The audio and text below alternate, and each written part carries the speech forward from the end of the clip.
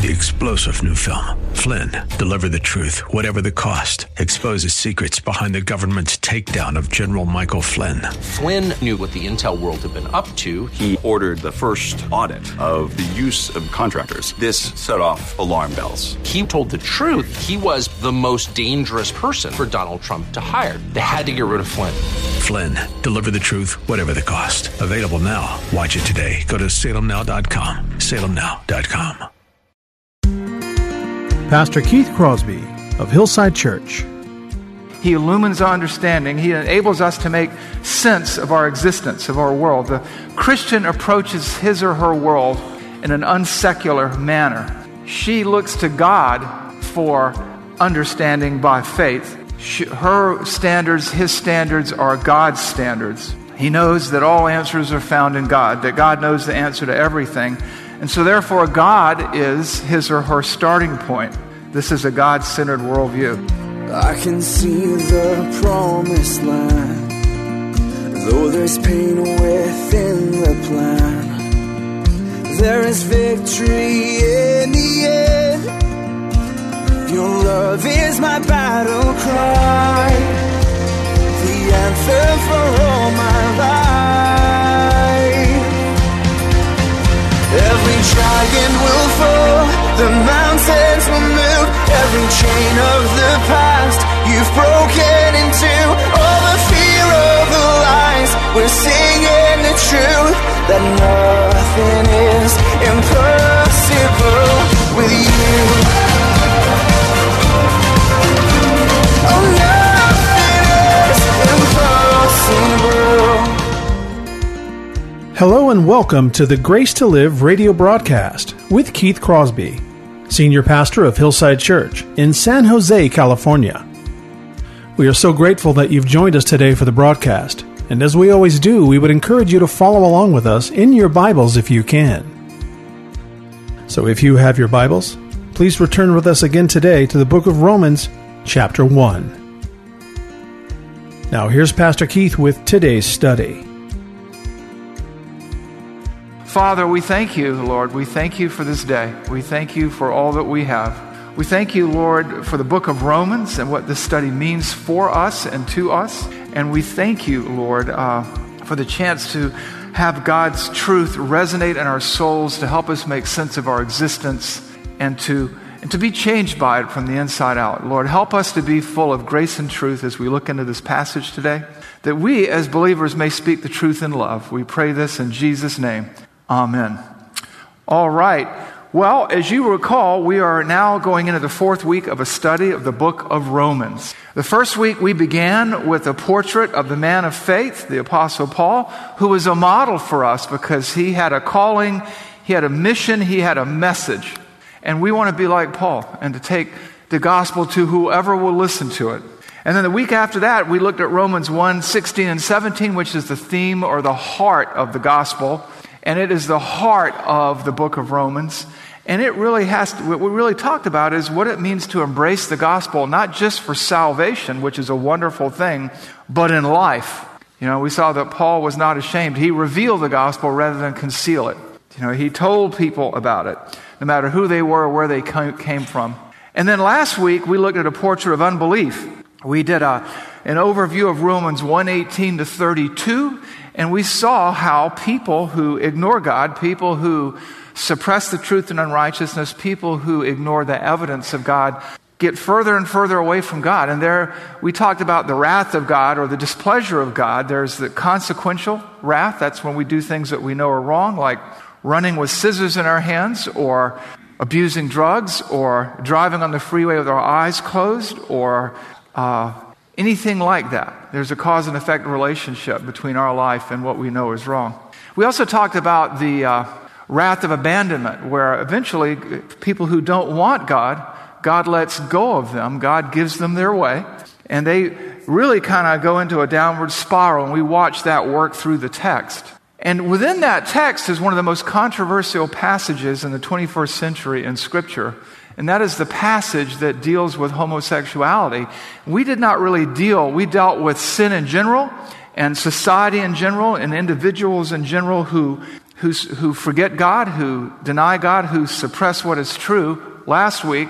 But as I told you, because of how relevant this topic is, we would come back today and focus on homosexuality. And so that's what we're doing. Today's message is entitled Homosexuality, a Complex Age-Old Issue for the Christ Follower. Because homosexuality has existed, and all the related behaviors has existed in every culture throughout history. It's nothing new. There is nothing new under the sun. And so today we come to one of the more complex and vexing topics of our time, what we call homosexuality, or what's now labeled LGBTQ issues. And often it's unfortunate that both sides approach this topic, this discussion, polemically, kind of with their guard up and ready to roll. And often both sides attempt to demonize and marginalize the other. And just as often, we see the attempt to impose an ideology on people. On one hand, people say they want to be left alone, and on the other hand, they want to be left alone, but they don't want to leave you alone. And sometimes that's with the Christians, and often it's with the culture. And often, particularly in the last 20 years, you'll see one side oversimplify or produce a caricature of the other side, and then attempt to blow up that straw man. Well, this is not our aim today, nor should it ever be. Today is a very important topic. It's one, frankly, that is personal for me. Terry and I have a number of gay friends still in the lifestyle. We have a number of people who are homosexual friends who are out of the lifestyle because they've embraced Christ. And, as many of you know, I have my older brother, my big brother, who's passed away, was gay. And with that said, I just want to give you and share with you some of my experiences, because a lot of times people like to assume that the Christian worldview is sort of a naive, kind of country bumpkin, uninformed worldview. And I'm going to share some things with you about myself that you may find shocking or alarming.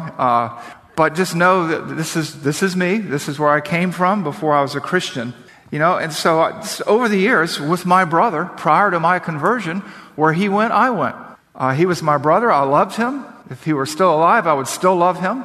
But, I uncritically accepted his lifestyle. I wanted to be supportive. It seemed like the right thing to do. And I did. So I've gone to gay bars. I've gone to gay parties. I spent one New Year's Eve in a gay bar, and it's a lot different than spending it in other places, I will just tell you. I've spoken with and interacted with trans and gay people before it was such a big issue. I've seen drag queens in their shows. That's how they refer to themselves. And like I said, I've had more than a few personal friends who were and who are today, this day, homosexuals. And I've known people in that community who have suffered incredible hardship. They've committed suicide, one through self-immolation because he believed he was no longer young and attractive, but old and unattractive. And in his mind, he had nowhere to go but down. That's one of the pitfalls of the lifestyle, is that there's sort of in some cases, not all, sort of a young and beautiful kind of dynamic there. My brother was born July 11th, 1955. He died my September 11th, 1992. He died of AIDS-related conditions, which means, AIDS doesn't kill you itself. It's the diseases that follow. AIDS is acquired immune deficiency syndrome. It wipes out your immune system, and then you'll get opportunistic diseases as your T count falls, and a cold will kill you, theoretically.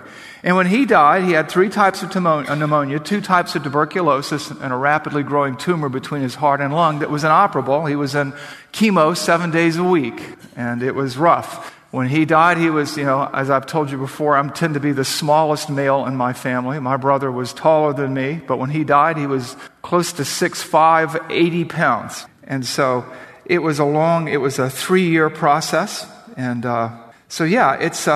it's a difficult thing for me. It's a personal matter for me. It's a matter that's important, and I have studied it all of my adult life. My brother was my roommate for 2 summers.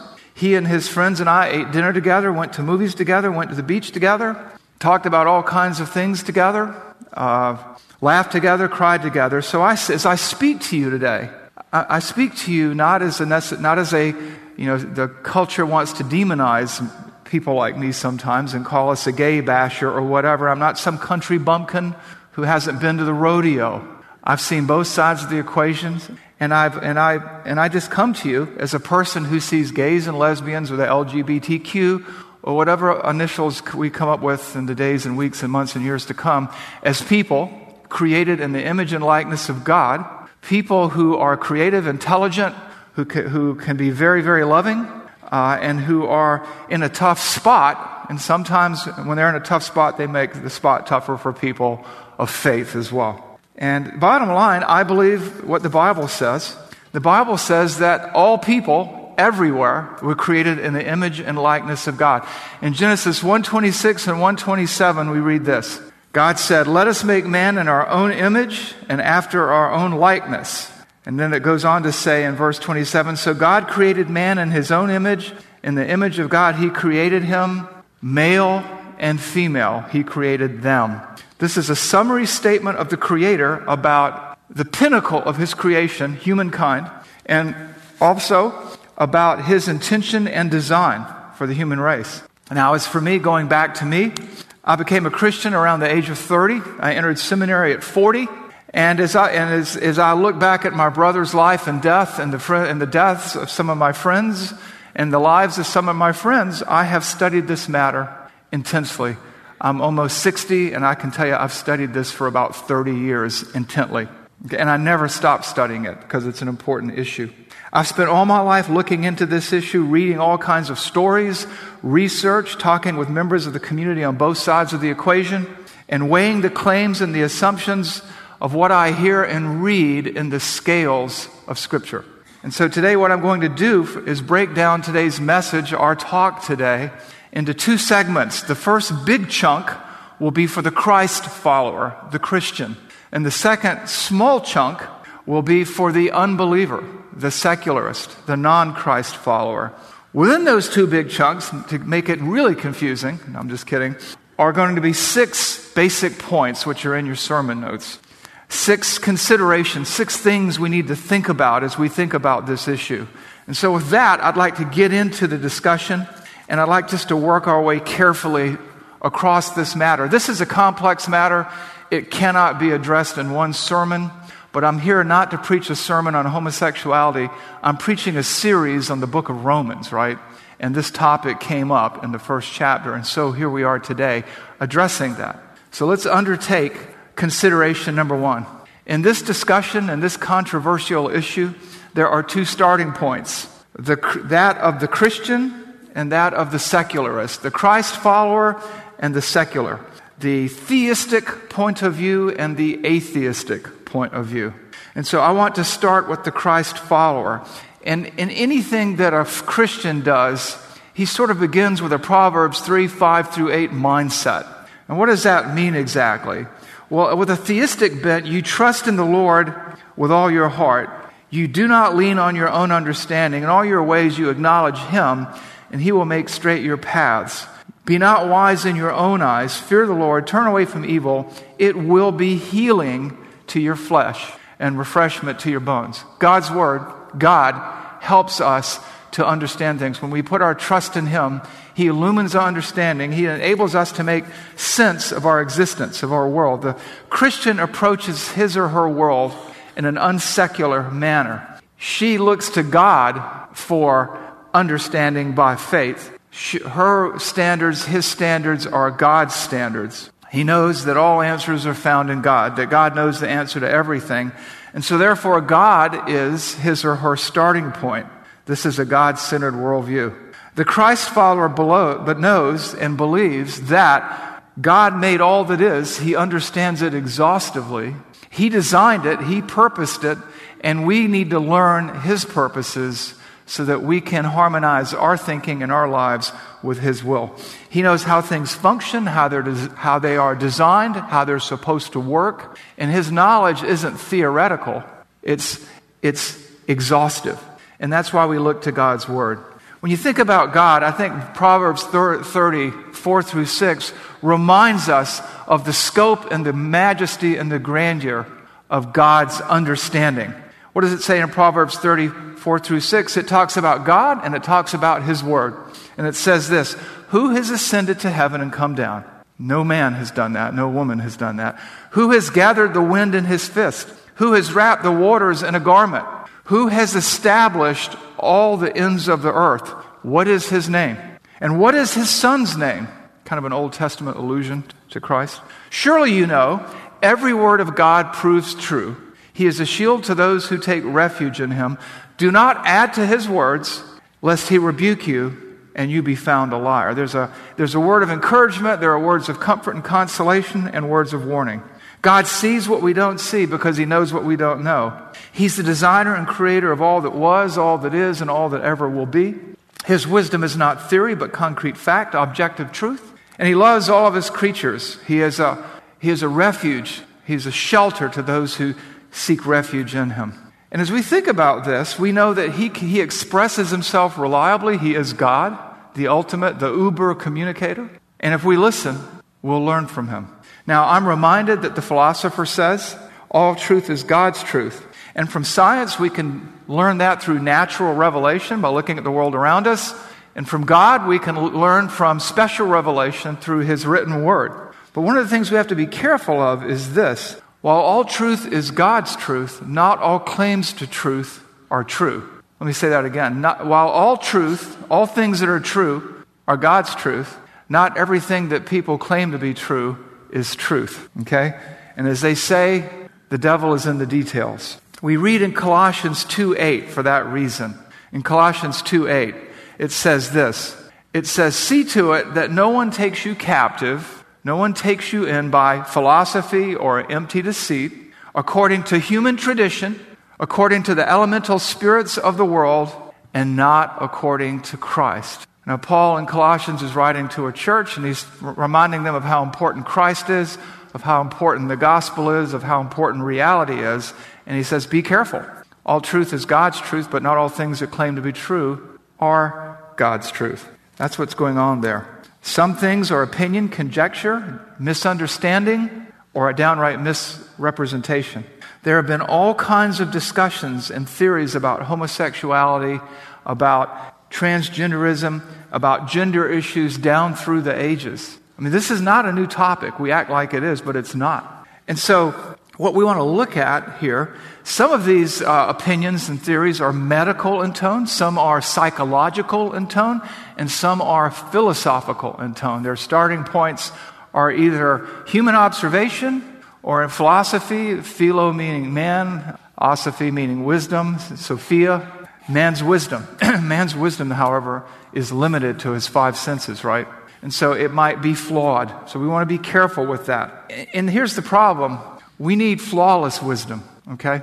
And that's why we look to the Word of God. We'll talk more about that later. So the first consideration is, where do we start? We either start as Christ followers or non-Christ followers, as theists or as atheists. And the second consideration is this. How many genders are there? And how can we know? There are two genders, male and female. Why do we know this? Because with the passages we just read. In Genesis 1:27 and 31, we read this. So God created man in his own image. In the image of God, he created him. Male and female, he created them. In verse 31, God saw everything that he had made, and behold, it was very good. Think about that. Everything God made was good. God isn't a God of trial and error, a God of mistakes. He's a God of infinite perfection. And he created man in his own image, in his own likeness, with a thinker and a feeler, capable of being creative, capable of communicating, capable of relating. And he made mankind in two genders, male and female, which really begins to call into question some of the philosophical, ideological thinking of the LGBTQ construct. We've touched on this before. We're created in the image and likeness of God. We are created the way he created us, male and female. And it's a good design. It's his design. And what we come back to here is the idea of original intent and original design and original purpose and the quality of that design. And what we have here are people created to take care of what God has made. They're created for companionship, friendship, the closest forms of intimacy. They're created for reproductive purposes as well. And that gets back to his design, companionship, complementing one another, procreation. Now these days we're told there are up to 29 genders, but that just doesn't work when you think about that. And who determines that? Is Facebook the ultimate authority? Is who? What? And the bottom line is this contradicts the teachings of the Bible. A lot of people like to create a false dichotomy between the Old Testament and the New Testament. But the problem is this is what Jesus Christ taught. It's popular in some circles to say that, Jesus never taught on this topic. He never taught on traditional marriage. He never taught on gender. He never taught on any of this. He never taught on homosexuality. Yes, he did. Yes, he did. And the easiest passage for me to come to in this brief time that we have together is Matthew 19:4-6. Matthew 19:4-6. This is the words of Jesus. If you have a red letter edition, the letters are in red, okay? This is what Jesus taught. He says, "Have you not read that he who created them from the beginning made them male and female, and said, therefore a man shall leave his father and mother, hold fast to his wife, and the two shall become one flesh. So they are no longer two, but one flesh. What therefore God has joined together, let no man separate." Let me give you the context of these comments. Jesus is discussing the concept of marriage with the religious authorities in his day, the durability of marriage, the idea of divorce. As his authority, he cites the book of Genesis because Jesus looked to the Old Testament as authoritative. So he appeals to the Genesis construct. There's incredulity there because he is startled by their presumption. He says, have you not read? Have you not read that he who created them male and female from the beginning? And for this cause, quoting Genesis 2:24, a man shall leave his father and mother and be joined to his woman. We translate it wife because of the personal pronoun in the Hebrew. Be joined to his wife. It speaks to a permanent commitment, a permanent monogamous commitment between one man and one woman. And they shall become one. And then he says, let what God has put together, what God has designed, let nobody tamper with. Let no one separate. The reality is that Jesus is God in human form, and he limits humanity to two genders. The morality of it is he puts in a warning at the end not to tamper with God's design, because anything we do outside of God's will is outside of God's favor. And let's talk a little bit about the history of the word gender, because you probably said, well, wait a minute, he's talking about sexes, or we're talking about genders. This whole linguistic gymnastic that has occurred in the last 25 years is a recent innovation. Throughout the history of the English language, sex and gender are synonymous. And just for my own edification and yours, I went back to the first edition of the American Dictionary of the English Language, Noah Webster, 1848, and it says basically that gender refers to either of the two sexes. That's a quote. So what we need to understand is this. There are two genders, there are two sexes. They are male and female. And yes, the culture is changing. But even when you look at the so-called, we'll talk about in a moment the difference between an operational science and a philosophical science. But the sciences have never been able to make up their mind, and they keep changing. When I was a younger man, psychologists once considered homosexuality, transgendered issues, mental illness, which I don't believe they are, but that's what psychologists believe they were. They referred to cross-dressing as a mental illness. And how did they change that? They just took a vote in 1970 and changed it. That was it. I mean, even today in the Diagnostic Statistical Manual of the American Psychiatric Association, Revision 5, you have a discussion of gender dysphoria, which I understand they'll be removing in the years to come. As I have read through different studies over the year, medical science looks desperately for a gay gene to explain LGBTQ issues, in an attempt to make it a biological, not psychological or sociological, that is, learned behavior. But they can't, and we'll talk about that in just a moment as well. But for the Christian, and even for the secularist, the issue of science can be confusing because science is constantly changing.